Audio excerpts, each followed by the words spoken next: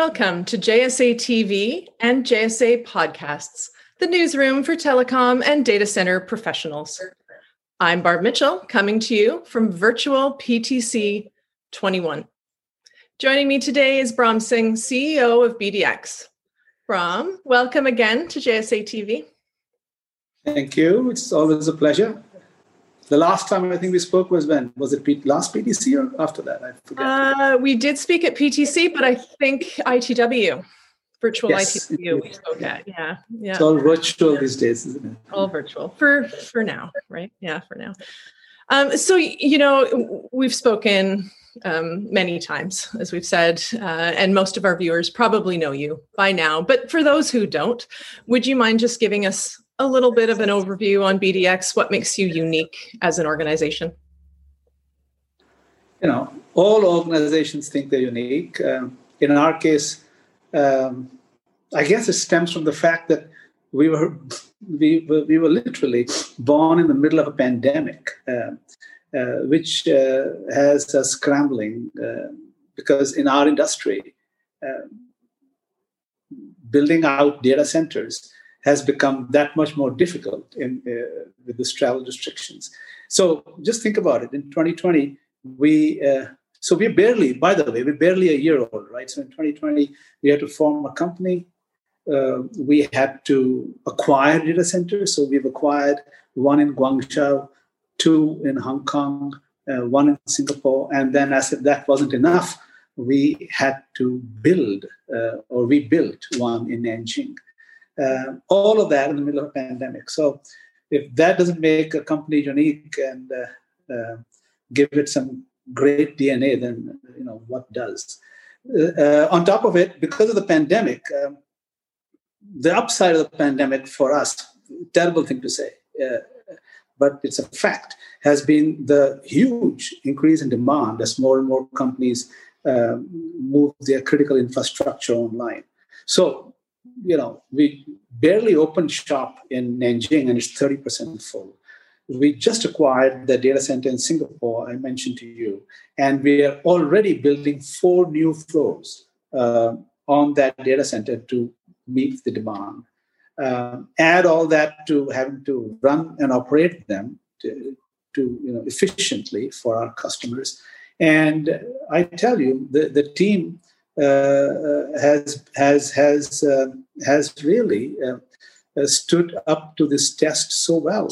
I'm so proud of them. So the uniqueness really actually comes from this team that has withstood the test of 2020 and grown this company to become, a brand to be reckoned with in the Asian market when it comes to data centers. And that against so many bigger, stronger, more established brands than BDX. So, just in terms of what we have achieved in 2020, there's a uniqueness to us. Then, of course, the fact that we have also modeled ourselves differently, right? I mean, as we acquire more and more data centers, we can't keep replicating the same the management infrastructure in each data center. So we've done something unique. We have all our data centers are highly automated and minimally manned, and they all connect back to a central command. This, I don't think too many data centers do. So all of this we added up, and there you have a unique model to create value in the data center business. Yeah. And I mean, as you said, what a year 2020 was for BDX. It was exciting to watch and see just how the team came together and thrived. And as you said, despite some pretty tough, conditions globally, but you also mentioned a little bit just about what that's meant for the data center industry, right? So the world shifted so quickly to digital, making the demand for the data center industry just explode.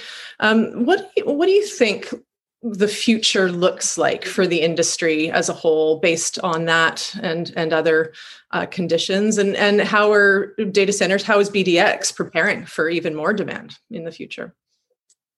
So you saw from my last response, the demand is through the roof, and not just for us, for all our peers, our fellow data center companies, not just in Asia, in the US, in Europe.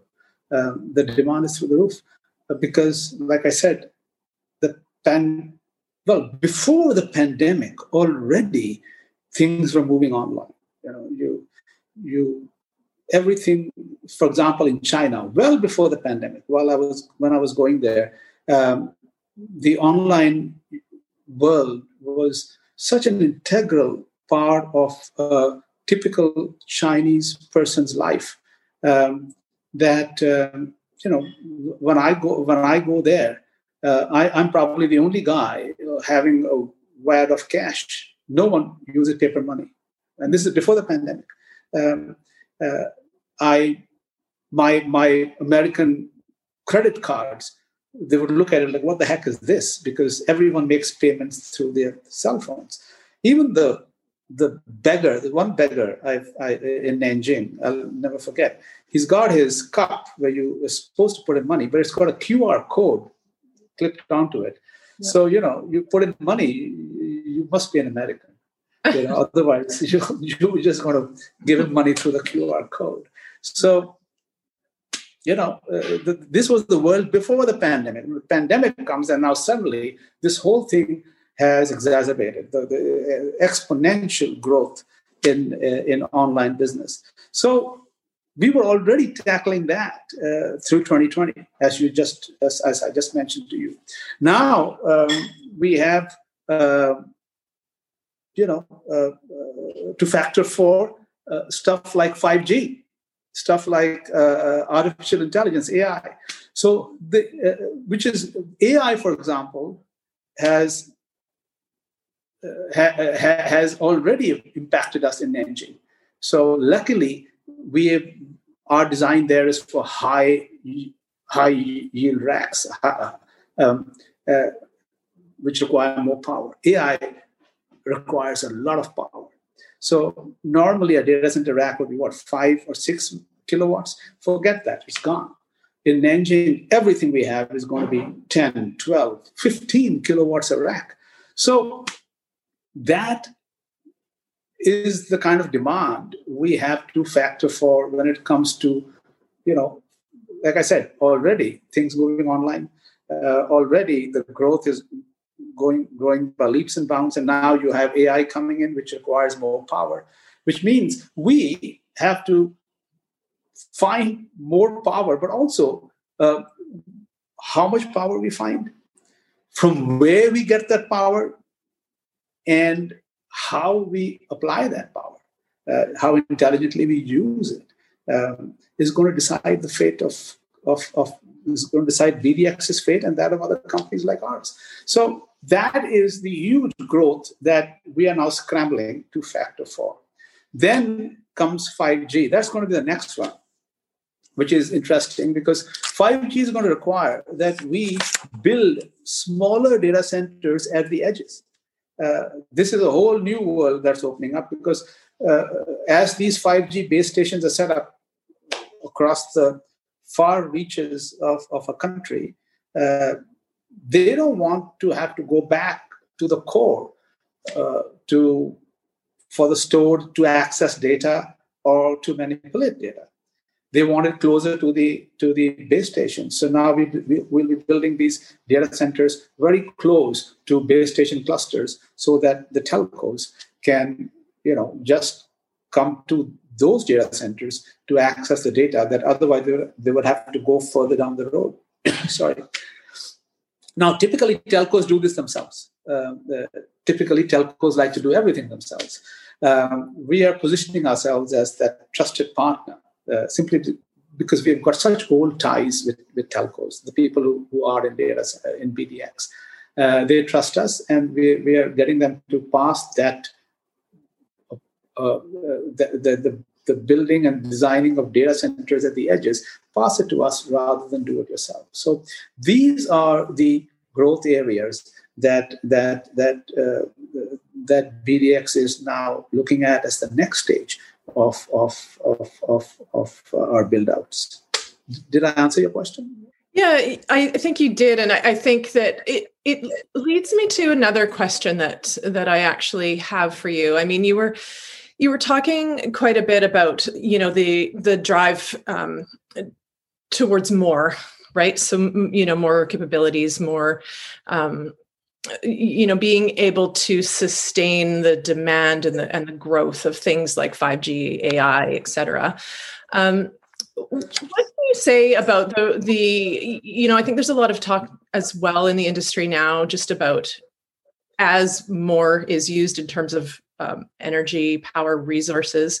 What does that mean in terms of the responsibility the industry has towards sustainability, for example, and how's BDX sort of reacting to that and preparing? Okay, so that's a great question. So cities, they need data centers because data centers are, literally the junction of the internet and now have become as much a part of a country's critical infrastructure as roads, railways, airports. Data centers are now part of that whole spectrum of what a country constitutes as its critical infrastructure. So that is established. But however, they also view us with a bit of alarm because of our huge power consumption and also the amount of real estate that we take up. So if you look at cities like Amsterdam, Singapore, and the tier 1 cities in China, they all say, we need you guys, but we don't need the same old. Right. So Amsterdam, for example, put a pause to data center build out the year before last, or was it last year? They may have opened up a bit. Singapore is, like it or not, Singapore is clamping down now. China is very leery of a data center coming into Shanghai, Beijing, or Shenzhen. There are some high bars you have to leap over to get. They're very concerned about the energy consumption. So the power consumption is a huge problem or a challenge, right? And the problem and the thing is, because of the huge amount of power we draw, I just can't slap solar panels onto my walls and solve the problem. That's not how it works. It just can't. It's not. You won't even scratch the surface of the issue. So what we have done in BPX is we have turned to our majority shareholder, I Squared, which is an infrastructure fund, infrastructure private equity company. And they have huge interests and investments in renewables. So we are working with them to set up solar and wind power solutions that then connect back into the same grid that we are drawing power from. So what that means is now the power that I draw into my data center from that grid is technically green power because I'm putting in 100 megawatts of green power into the grid. I'm drawing 100 megawatts for my data center, and it is kind of even out. So this is how we, at least in BDX, this is how we are solving that or addressing that issue. And for 21 through 23, this is going to be a huge imperative for us. It is a big, a large thing to consider and so important. And it's so great to know that, of course, it's top of mind for you at BDX and you're already thinking about ways that you're actively offsetting your footprint and thinking into the future. So that's really great to hear. I also know that, obviously we already mentioned how 2020 was so busy for you with lots of new, facilities and actually the launch of several new services and solutions. Can you talk a little bit about how some of these innovative services and solutions are set to help the growing needs of organizations, and how this also sets you up to grow into 2021 and beyond. Right. So in 2020, our IT and product people, all they did was focus on creating automated tools to help a variety of customer functions, reporting, the ability for a customer to access his and monitor his racks, his cage, all these tools were created in 2020. Also, the ability to cross-connect and interconnect just from a portal, rather than having to go through the whole milieu of sending a notice to us and then someone manually does that. It's all gone. There's now all software-controlled cross-connects for our customers. Mm-hmm. All these tools were set up in 2020. Now what we have done is, for 2021, we are promoting, Jennifer is, her marketing department, is promoting all of them together as a managed business service solution for our customers. So now our customer, his IT person, can be anywhere in the world, and he now has the same access to the vital information about his racks and cage, humidity, temperature, etc., as well as information on the data movement in his network, and the state and the connectivity and what's happening in his virtual infrastructure in the cloud. All of that together, the whole ecosystem, that IT person, my customer's IT guy, he can now access all of that using the same tools and the same way as my own technician can.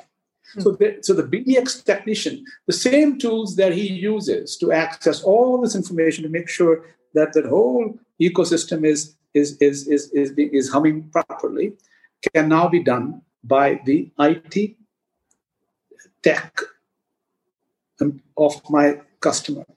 So the customer now has access to information and data to generate his reports and to arrive at conclusions. Also to do tasks like migrating to the public cloud, managing the connectivity between his physical racks and the virtual racks in the public cloud. All the stuff, guys, that he would have to otherwise depend on some sweatshop in Bangalore to do for him, IT sweatshop in Bangalore. You have these companies with hundreds of people manually doing stuff and pretending it's IT. Whereas in this case, we have an automated solution doing exactly the same thing at a fraction of the cost. And this, I do believe, and I sincerely believe, is BDX's huge differentiator in the market. Yeah, amazing. I think that's all the time we have, and I always feel like we could talk for hours, right? There's so many things, so many great things happening with BDX, and so many exciting things to come. I have already 10 more questions I'd love to ask you at the time, but we'll leave it here. Let me just leave by saying, for viewers who do want more information, where should they go? We have the BDX World. I think it's www.bdxworld.com, where the same anyone can come for information. My customers can go access the portal for their, like I mentioned to you, from the same site, they get into their portal to be able to see. We call it the 360 view on their business.